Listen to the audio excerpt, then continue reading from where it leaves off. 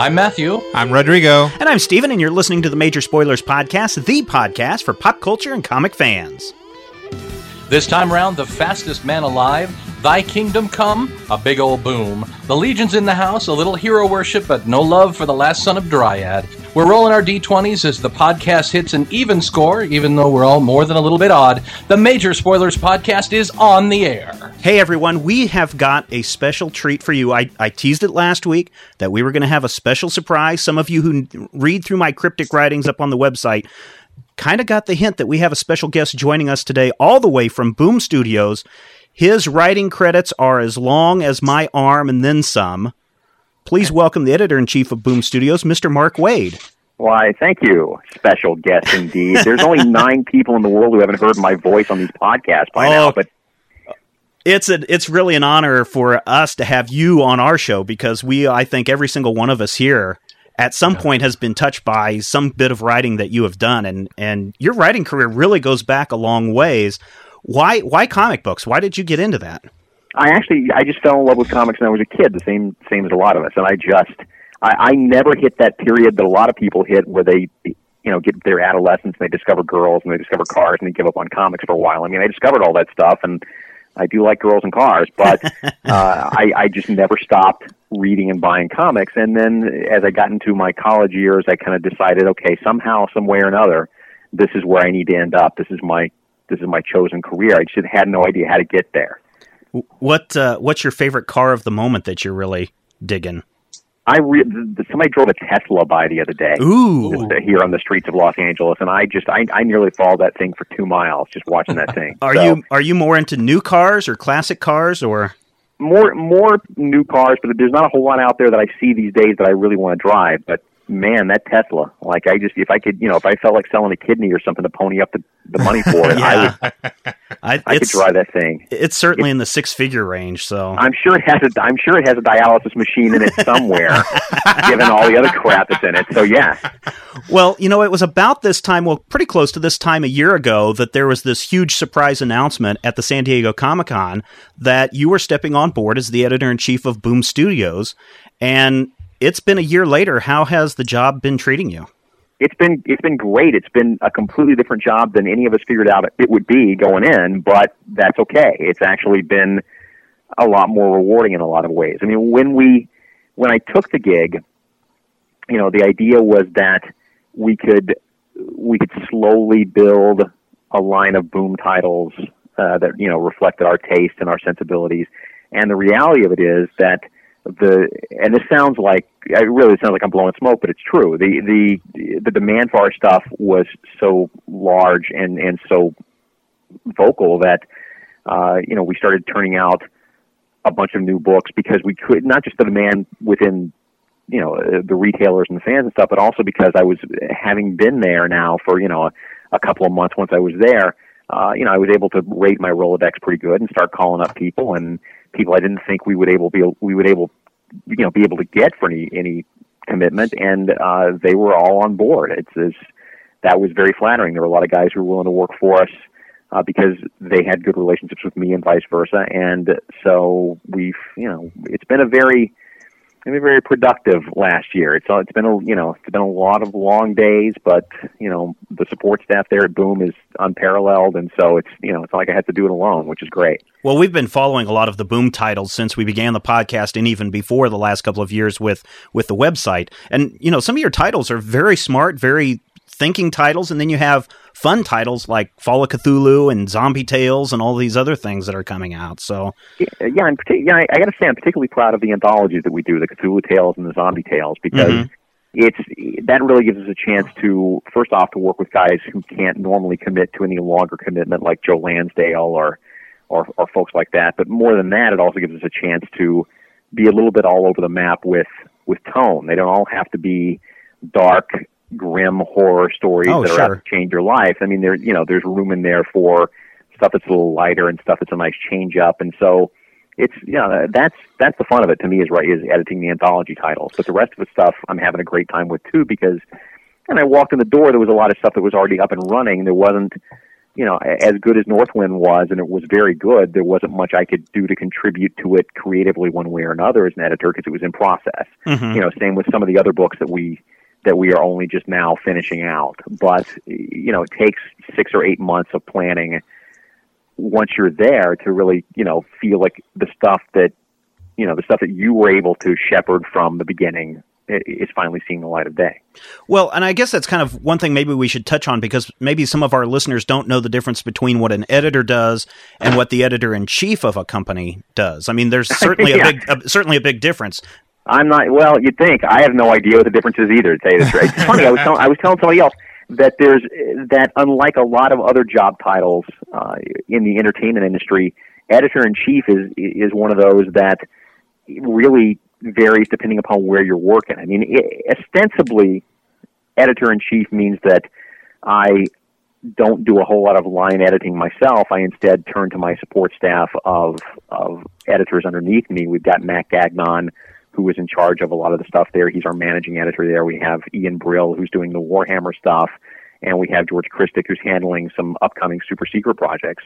And we've got an eye on a couple of other guys there to bring in on an editorial level. So ostensibly, I should just sort of be overseeing them, but the reality of it is, there's just too much for any one. There's too much work there for me to just dump it all on those poor guys. And I'm the only guy in the office who knows how to work Photoshop and Illustrator. So that's, So you're the one behind all the marketing stuff. It's more that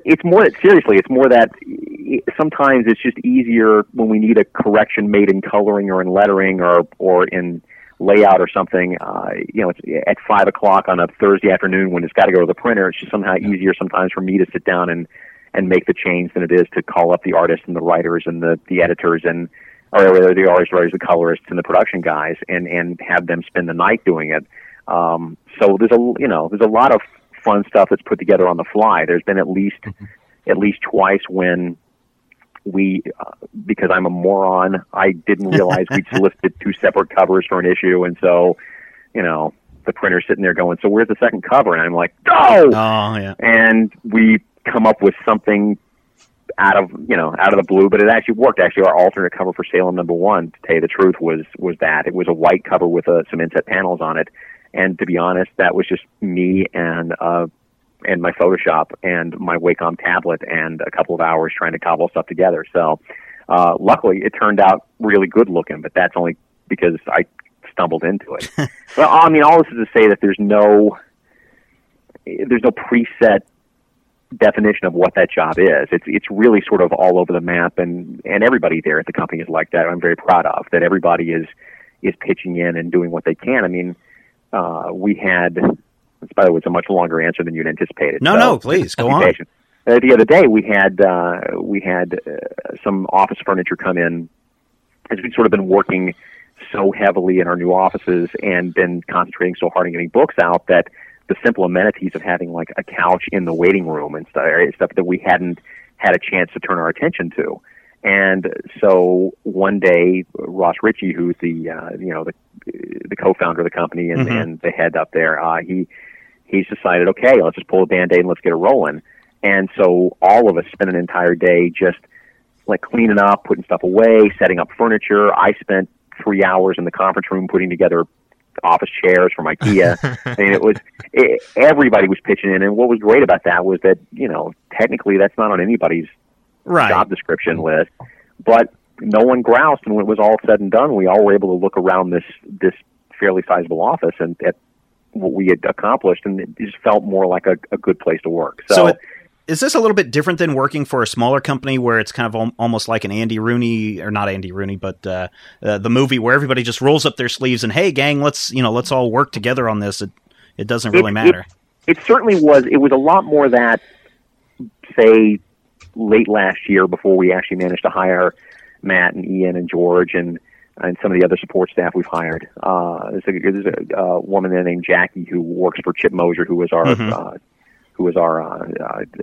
marketing guy. Yeah. Thank you, marketing guru. And man, I got to stop drinking before I do these podcasts.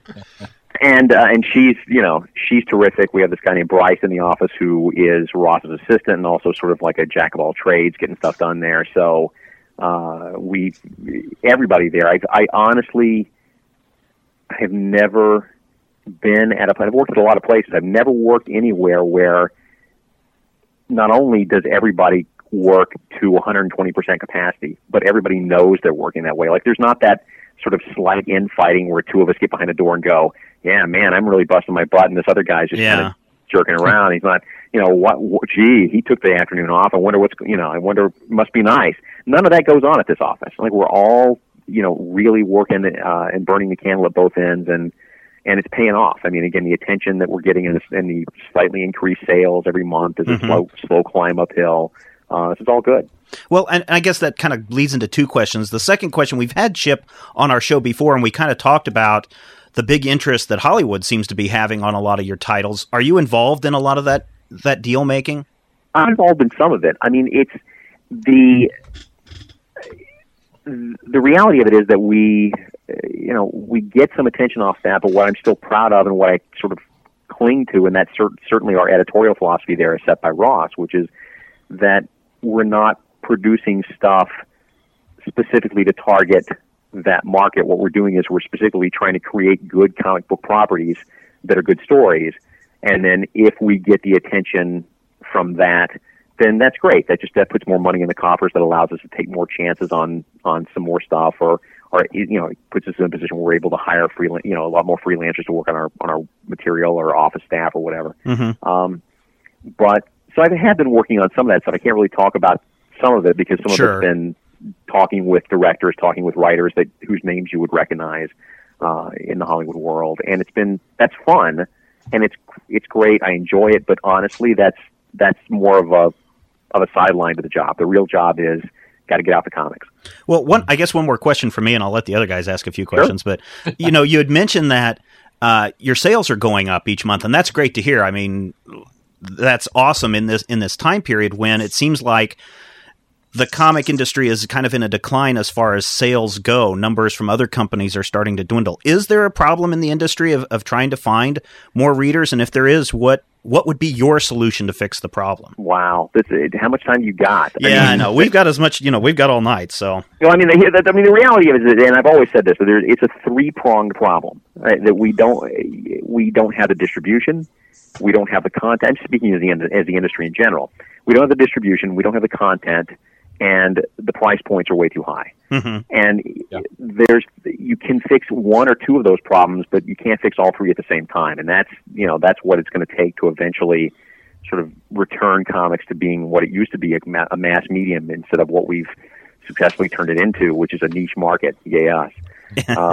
I do think that, from my observation, this is just purely, one man's opinion, but I see the decline in sales across the board at comics companies having more to do with the fact that the superhero genre seems to be a little burned out at the time, at this time. And this is not, this is not me trying to, badmouth superheroes. Nobody loves superheroes more than I do. But everything comes in cycles. It's happened in the 70s. It happened in the 80s. It can happen again. The notion that maybe the audience is hungry for a little while for something other than superhero titles. And for every time I hear that, DC's sales have slid another couple of points this month, or Marvel sales have slid a couple of points, and you just have to pick up, Publishers Weekly and realize that meanwhile, in the graphic novel section of the bookstores, everything continues to expand. Bone by Jeff Smith, with it signs with Scholastic Books, and all of a sudden it becomes, one of the best-selling comic books of all time, and that's great. And you can't. So it's hard to look at just the direct market and use that as the barometer of all comic sales. Right. Sales of superhero comics in the direct market are definitely on the slide, but that is a very specific circumstance, and I think that overall, other genres are beginning to rise to meet that need. So as their sales dip, ours seem to go up a little bit. This is good. That kind of begs a question that I wanted to kind of touch on is, because it is a niche market now, and it's really very specialized, and some of the titles out there are very, very targeted. Do you think in the long run there's a way to hit that mass market without undermining or alienating the niche marketeers, the people like, us, who've been reading. Right, yeah. I don't know. I don't know that it's possible to. First off, man, I think this is the reason people have me on interviews, because I say stupid stuff like this. I think at this point we have pared the core audience down to such a hardcore group of fanatics that there is nothing that we can do that won't offend you. Nothing. Nothing we can do that won't alienate you. Alienate somebody. And again, coal, or pot and meat kettle. I mean, it's, I can't complain. I'm a big hardcore fan too, but I don't know. I mean, I honestly think that I think that the internet will be a huge part of our salvation as a medium. I think that the way that, comics are received by each passing generation is probably going to have less to do with the 32-page floppy format and more to do with electronic distribution. Once we figure out how to monetize that, then we've got another gold rush coming. But in the meantime, let's just take advantage of that. Let's just try to experiment with that. I know that Boom is doing some stuff along those lines as well, and we're getting ready to relaunch our website with content on site. And we've had our success there with our MySpace promotion, where we put the first issue of Northwind and ensuing issues of Northwind up at the same time they hit retailers. And much to our surprise, the sales did not go down because of angry retailers. They actually went up. Right. Yeah. Wow. Oh, yeah. I think you're right on target there. Now, Mark, and go ahead. Go ahead. You're good. I was totally switching topics here. Are we staying on this? Okay. I'll go. Go. Sorry. Mark, you've written a lot, and right now you're editor-in-chief. Do you prefer sort of steering the storylines from the back, or do you prefer to just get in there and write? Do you still sort of go home and write? What do you prefer doing? In a perfect world, I do, but boy, that's just, you come home at the end of the day after wrestling with color separations all day, and it's really sort of hard to shift into that. I will say this though, and this is kind of fun. I hope I understood your question correctly. By the way, it got a little garbled in the connection, but okay. I'm going to continue answering it as if I understood. Go for it.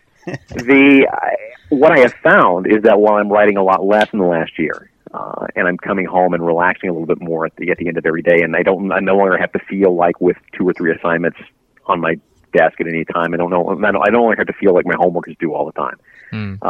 But what that means is that what surprises me is that when I do write, I enjoy it more than I have in years, because it's become more of something I do for fun than it is that sense of obligation, that sense that, I'm Indiana Jones running out of the cave because of giant rolling boulders behind me, which is the way deadlines can be. I just finished doing a 12-pager for Cthulhu Tales that our artist, Chi, who is my go-to guy, did. And it's not a perfect story. I think it's a good little story. Chi, hammered it out of the park. I'm talking about the script itself.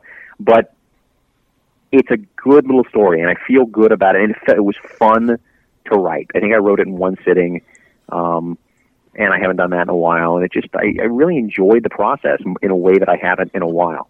Is it fun writing Cthulhu Tales? I mean, this is probably, if we talk a Creative Commons license, Lovecraft was one of the first people to say, sure, go ahead, use Cthulhu Mythos, go ahead, use the Necronomicon in your other stories or whatever. And so now everybody has tackled that. This has got to be a fun area to work with. It is, on a couple of counts. One is that the mythology is so rich and that the imagery is so strong. But more importantly, I so salute that whole proto-Creative Commons attitude that Lovecraft had toward his work.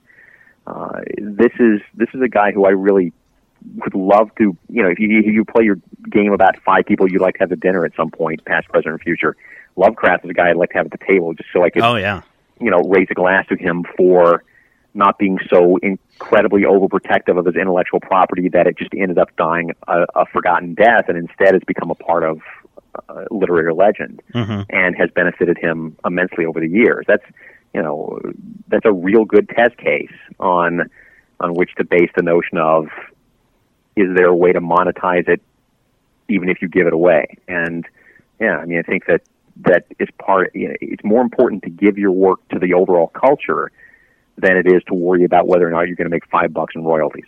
Well, and that kind of is kind of a nice transition into what some people might think as one of your greatest works, and that's Kingdom Come, something that you created and just kind of threw out there, and it polarized a lot of people. Some people really like it, some people really don't like it. But I think everybody give me a name. Who doesn't like? No, I'm kidding. I'm teasing.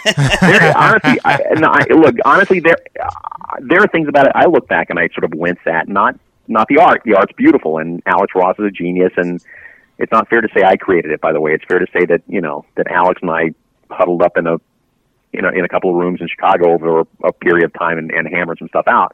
But I see what you're saying. I mean, that you're saying that we came up with this 4-issue universe, and over the past 10 or 15 years or so, it tends to grow and grow and grow.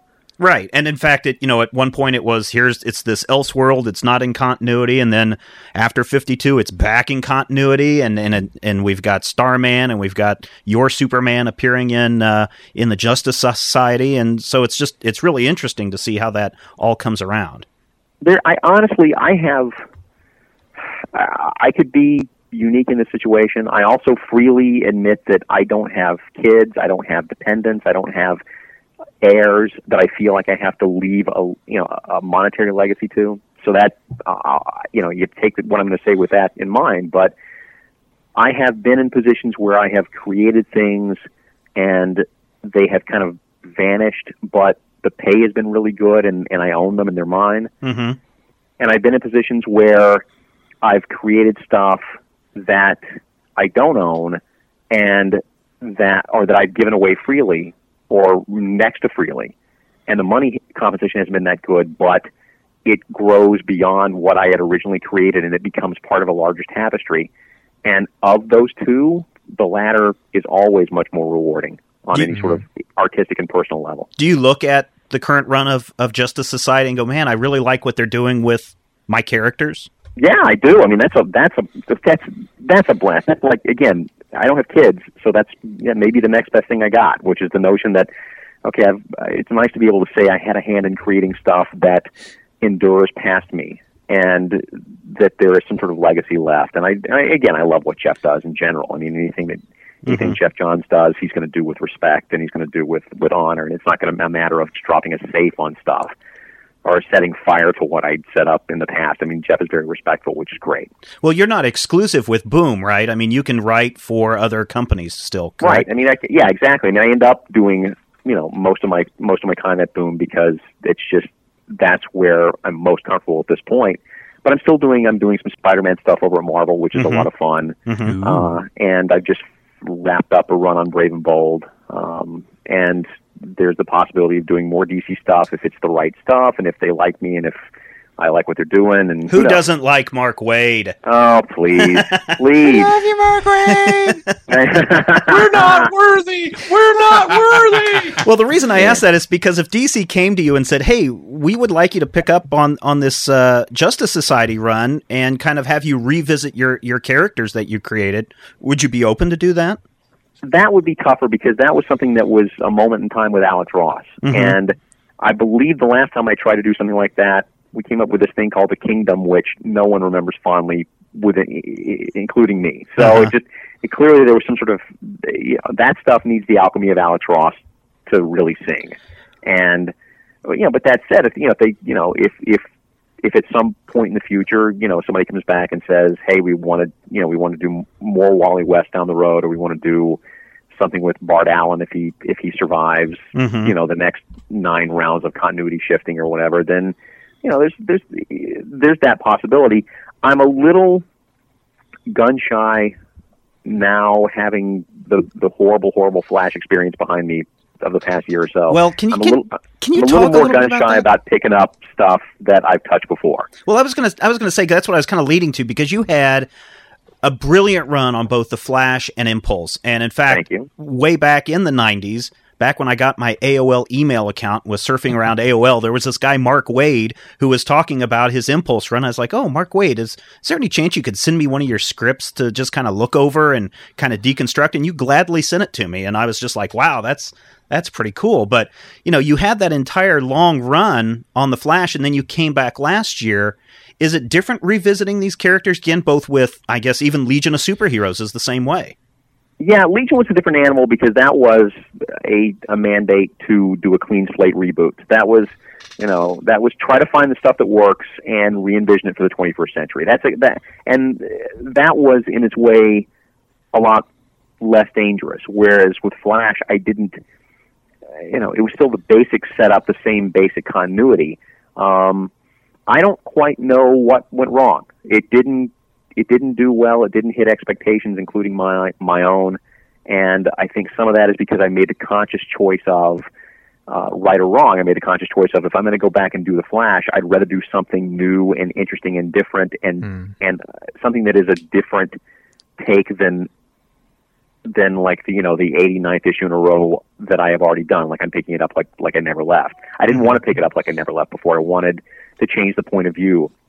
I wanted to add the kids. I wanted to shake it up and do some interesting things. And it was a gamble, and sometimes gambles pay off and sometimes they don't.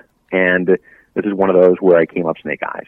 And it's a shame, but I try to console myself with the notion that nobody bats 1,000. So. Well, if it's any consolation, I actually like how you brought everything back, because in your first run, it seemed like you were building this big family of everyone from Max Mercury and Impulse and Jay Garrick and Jesse Quick and everybody else, Wally, and even a return of Barry. But then in this one, you're dealing with a different kind of family. So I kind of dug it from somebody who just had a kid and was kind of going through some of those weird moments too. So if as somebody who's just had a kid, as well as anybody that it's just, even though you're prepared to some degree and you've done your reading and you've done your research and you've been advised by your parents and your grandparents, there's still no rule book, and there's still, every day it's a learning experience. And, right. And I just thought, man, how much fun to put Wally West in that situation where it's not just that, but it's two of them and they're suddenly adolescents. He didn't even have time to train to get them to be adolescents. They're suddenly just adolescents. Yeah. It was, like I said, it was a gamble, whether or not it worked or not. In the long run, we'll see whether anybody drops a safe on those kids in the next 6 or 8 months. They're in the middle of a final crisis, and every Flash somebody has to die. So I know, and there's nothing Bandidio likes more than swinging an axe at the Flash family. So we will see. Who knows? Now, do you prefer to write within the framework of, say, the DC universe or even the Cthulhu mythos, or do you, given the opportunity, would you like to create more sort of stuff from scratch? I would have said a few years ago I like more working within the established framework and continuity, just because it's stuff that I know and stuff that I feel very passionate towards on the level of somebody who's loved it all his life. As I get older and as I get more involved with new artists and new creative voices and work with ensuing generations of creators, I want to do more of my own stuff, and that's part of the Planet Boom as well. Part of the Planet Boom is to really, in the next year, more so than we have in the past year, because I've just kind of been getting the job up and running, in the next year try to create a framework by which I'm doing a lot more of my own stuff at Boom as a writer. And that's on the boards. We don't know exactly when or what it'll look like or what have you, but we're currently in development. So that's going to be a lot of fun. Now, Boom, sort of specifically, you guys have stayed away from superheroes to a large extent. Yep. And we still will, if I have anything to say about it. So anything I do there, I don't see any point in doing superheroes. Why are we competing with Marvel and DC? They do superheroes better than anybody else in the world. It's like opening up a hamburger place next to McDonald's. You just, I'm a big believer in counter programming, and I really think that if we are to succeed as Boom Studios, I think the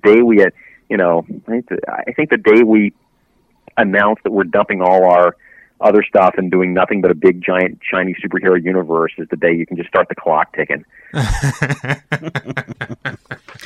We had a couple of readers write in with some questions, Mark. The first one says, Mr. Waid, which regular series or story arc do you look back upon and say, man, I really wish I'd come up with that run or that idea or that story? Wow, that's an excellent question.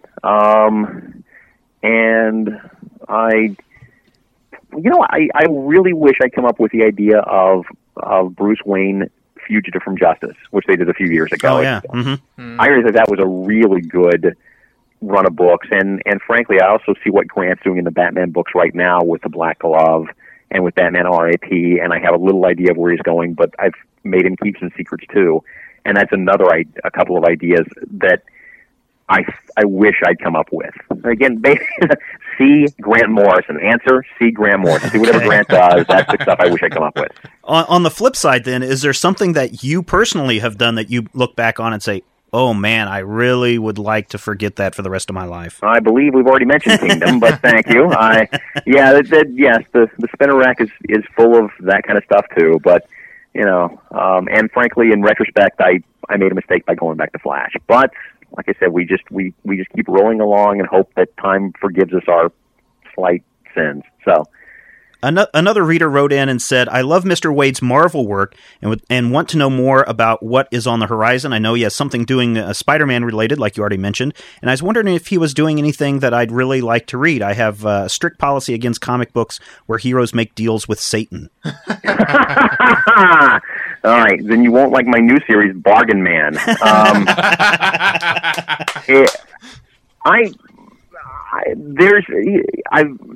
Steve Wacker and Tom Brevoort and Joe Quesada and Dan Buckley and all those guys have always been great to me, and they've always made it clear that I'm welcome to come in and browse the aisles all I want, and that's very cool. And it's just really, it's been more a matter of trying to come up with the time than trying to come up with the stories of the interest. I mean, I've never tackled Hulk, I've never tackled Thor, I've never tackled some of the other main. I've never tackled Iron Man, who I liked, and then Robert Downey Jr. made me love. Yeah. So now, like everybody else in line, everybody else in comics, I'm lined up to write Iron Man at some point down the road. Love to. Cool.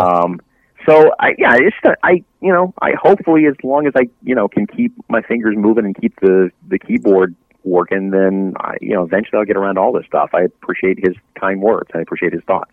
Can I make a suggestion? Sure. Captain Ultra and the 3D Man. Oh man, I love Captain Ultra. I love Captain Ultra, and you can call it When Titans Clash. Oh, good one. Thank you, ladies and gentlemen. He'll be here all week. Thank you. Now, we have Matthew on board as kind of our resident comics guru, and I understand, Mr. Waid, that you are quite the, I don't know, knowledgeable fellow. Yes, a comic book savant. I believe idiot savant are the words you're looking for. So, would you mind pitting Matthew against a little contest of wits here? Of wit. I'm not entirely sure your definition of the word wits is the same as mine, but we will. No, it is. Trust me, if you knew me, you would know it's the same. So the categories are, Matthew, are you ready for these? The categories are... This is why it sucks to be Billy the Kid, because everybody is always out gunslinging for you. Okay, go. Okay, the categories are Mark Waid's favorite car, Mark Waid's favorite foods, right? Mark Waid, books that Mark Waid has written...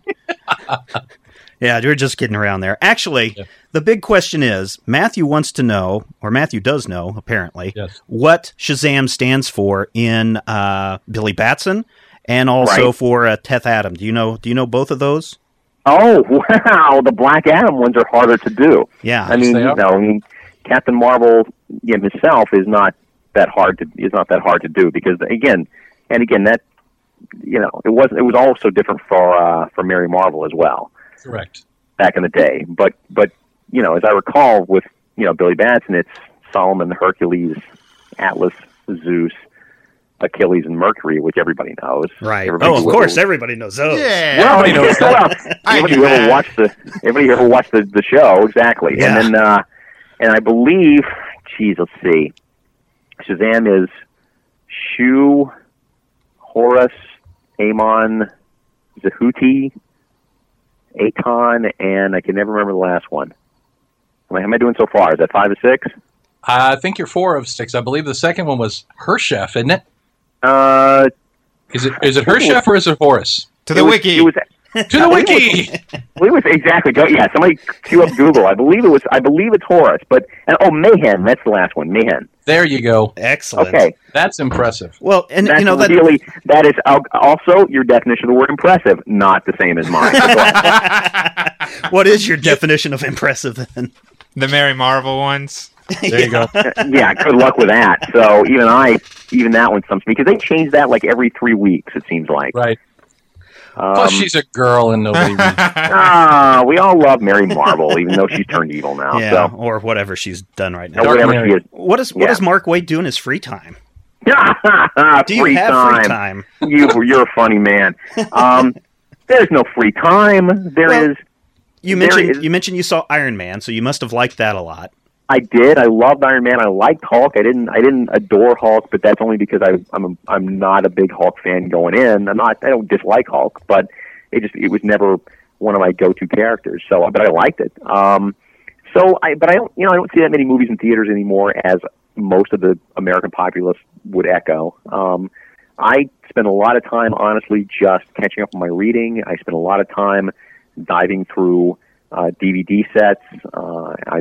I just spent the last couple of days just catching up on Battlestar Galactica. Oh, yeah, I need to do that. Yeah. Don't give away any spoilers, even though this is the Major Spoilers podcast. Okay. Oh, so tempting. Oh, okay. What turns out Rosebud is a sled. No! Oh, man. He's fired. But the best thing going right now is the new Doctor Who run on yes. BBC. Yes. That is like the two-parter that just finished this past weekend, the Stephen Moffat Silence in the Library two-parter. I watched that, and if I never get to watch television again as long as I live, I'm good. Well, and that brings up an interesting question. I mean, you've done a lot of writing. You've written articles on pointers for writing for comics. Have you ever thought of going out and doing novelization or movie scripts or anything like that? I have. It's just a matter of trying to find the time. I've got standing open invitations here to do stuff, to do TV scripts, to do movie scripts, and it really is just trying to find the time. And I also just enjoy the comics form an awful lot, and I know it well, whereas I've never had the time to... It's not just a matter of sitting down and saying, okay, I'm going to write a movie script today. It's a matter of having to sort of relearn what I know about writing and having to learn a whole new craft, and that's the time suck, and I just haven't had time yet. Prose, I don't think I'll ever tackle prose because it's just not my thing, and I don't do it well. And when I do write prose, it's like pulling teeth. So, keep a good thought. I'm sure I'll get around to that stuff sooner than later in all media if I can. I mean, my goal would be to get to the end of the decade having at least tried some TV and movie stuff. So, well, I would thank you with. Go ahead, Matthew. I actually, kind of on that note, vaguely sidetracked. I work in a comic store, oddly enough, freakishly. And one of the things that came in a couple of weeks ago was a big stack of Amazing Heroes. Okay, yeah. I love doing that stuff. I was rereading some of your old stuff, and there was one where you were telling the story of the first time you called and interviewed Fred Hembeck. And I was wondering, that's right. Starting out in, I don't know if you'd call that the fan press or not, but starting out as a fan and then moving into that side and then moving to comics and then going from comics to another medium. I mean, do you feel like starting as a fan makes it easier or makes it harder to try and move out of comics into TV or movies or into something else? I would have said a few years ago that it makes it harder, but that's no longer true. I mean, the reality of it is, and the exciting thing about being in movies and TV out here is that comics is now not only accepted and embraces as a legitimate art form and a legitimate medium, the same as TV and movies and anything else, but more and more, the guys who are now have grown up to be producers of television shows and movies and so forth, they grew up reading comics. So this is not a novelty anymore. It's not, I met a guy for the first time this past weekend. I don't want to mention his name, but he is the highest paid screenwriter in all of Hollywood. And if I said his name, you would know it. And if I said the 3 movies that he's written, that you would know. David Goyer. Three of the higher. Oh, really? Okay. I'm not going to make you guess. I'm not saying just because I don't want to be Mr. Name Droppy or whatever. But my point is that I was a huge fan of his, but much to my stunned surprise, he was equally a fan of mine. And he said, "The last time I saw you, Mr. Waid, was 10 years ago when I was in Golden Apple Comics here in Los Angeles getting my copies of Kingdom Come signed.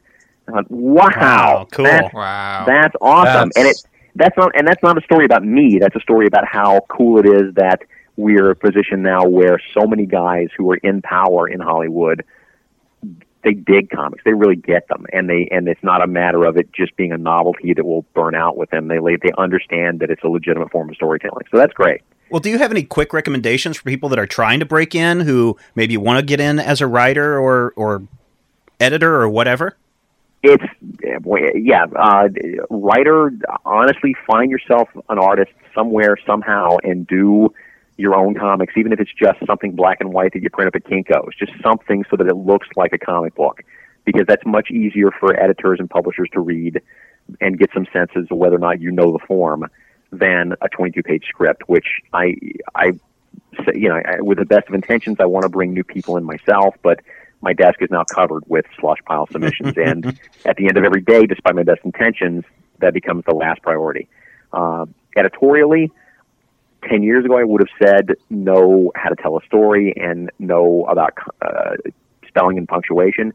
And now I would tell you, in all seriousness, learn Photoshop, learn Illustrator, learn how to work with electronic files, learn the production end of it, because the editorial and the production end of things, as we grow more and more electronic, are sort of melding together. Excellent. And you've got some convention plans going on. You're going to be at some upcoming shows? I do, in fact. I'm going to be actually flying out in 24 short hours to Heroes Con. Oh, excellent.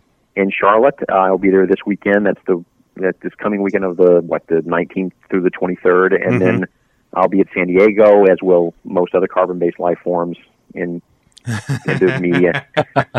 And the Baltimore show is always great. I believe that's the first part of September. I'm not sure of the dates of that right off the top of my head, but that's the stuff that's immediately on the horizon. But I'm not that hard to find at conventions. If somebody's selling old comics, I'm probably somewhere nearby. Excellent. And can you give us any previews or spoilers of what's ahead from Boom in this next year? Wow, that's a good question. As you go into your second year as editor-in-chief. Well, I mean, I'm stoked that we've landed the Farscape deal. We've talked about that, and we've announced that, and that's going to be, we've got some preliminary work in on that, and I don't want to jinx it by telling you who, but like I said, when people find out who we've got writing this thing, their heads are going to explode. Joss Whedon. Great. Joss Whedon. Yeah, exactly. As a matter of fact, Joss Whedon. There you go. True got it. No. As much as we'd love to, but you're. I will say this: you're thinking along the right track. Excellent. That's all I can say. Ed Wood. Exactly. We've got that. We've got that moving. We've got more stuff from Steve Niles coming up, because that's done really well for us. And Steve's a great storyteller and the master of modern horror, or whatever you want to call him. But good guy and a good storyteller. There's just a bunch of stuff, and Chip knows as much as I do, maybe even more. So yeah, it's going well though. Well, Mr. Mark Waid, editor-in-chief of Boom Studios, I want to thank you for taking the time to talk with us today on the show. Good time. No, my pleasure. All right. I have one last thing before you go, if I may, real quickly. Because Stephen and Rodrigo, they can't be a part of this, because we know it, you and I know it, and everyone out there knows it. There's Legion people, and then there's the rest of the people. All right. So I want to know, from the perspective of the drooling, slack-jawed, inbred, grit-eaten moron fanboy, which I am, who is your favorite Legionnaire? Brainiac 5. There you go. I can't believe you even had to ask. Brainiac 5.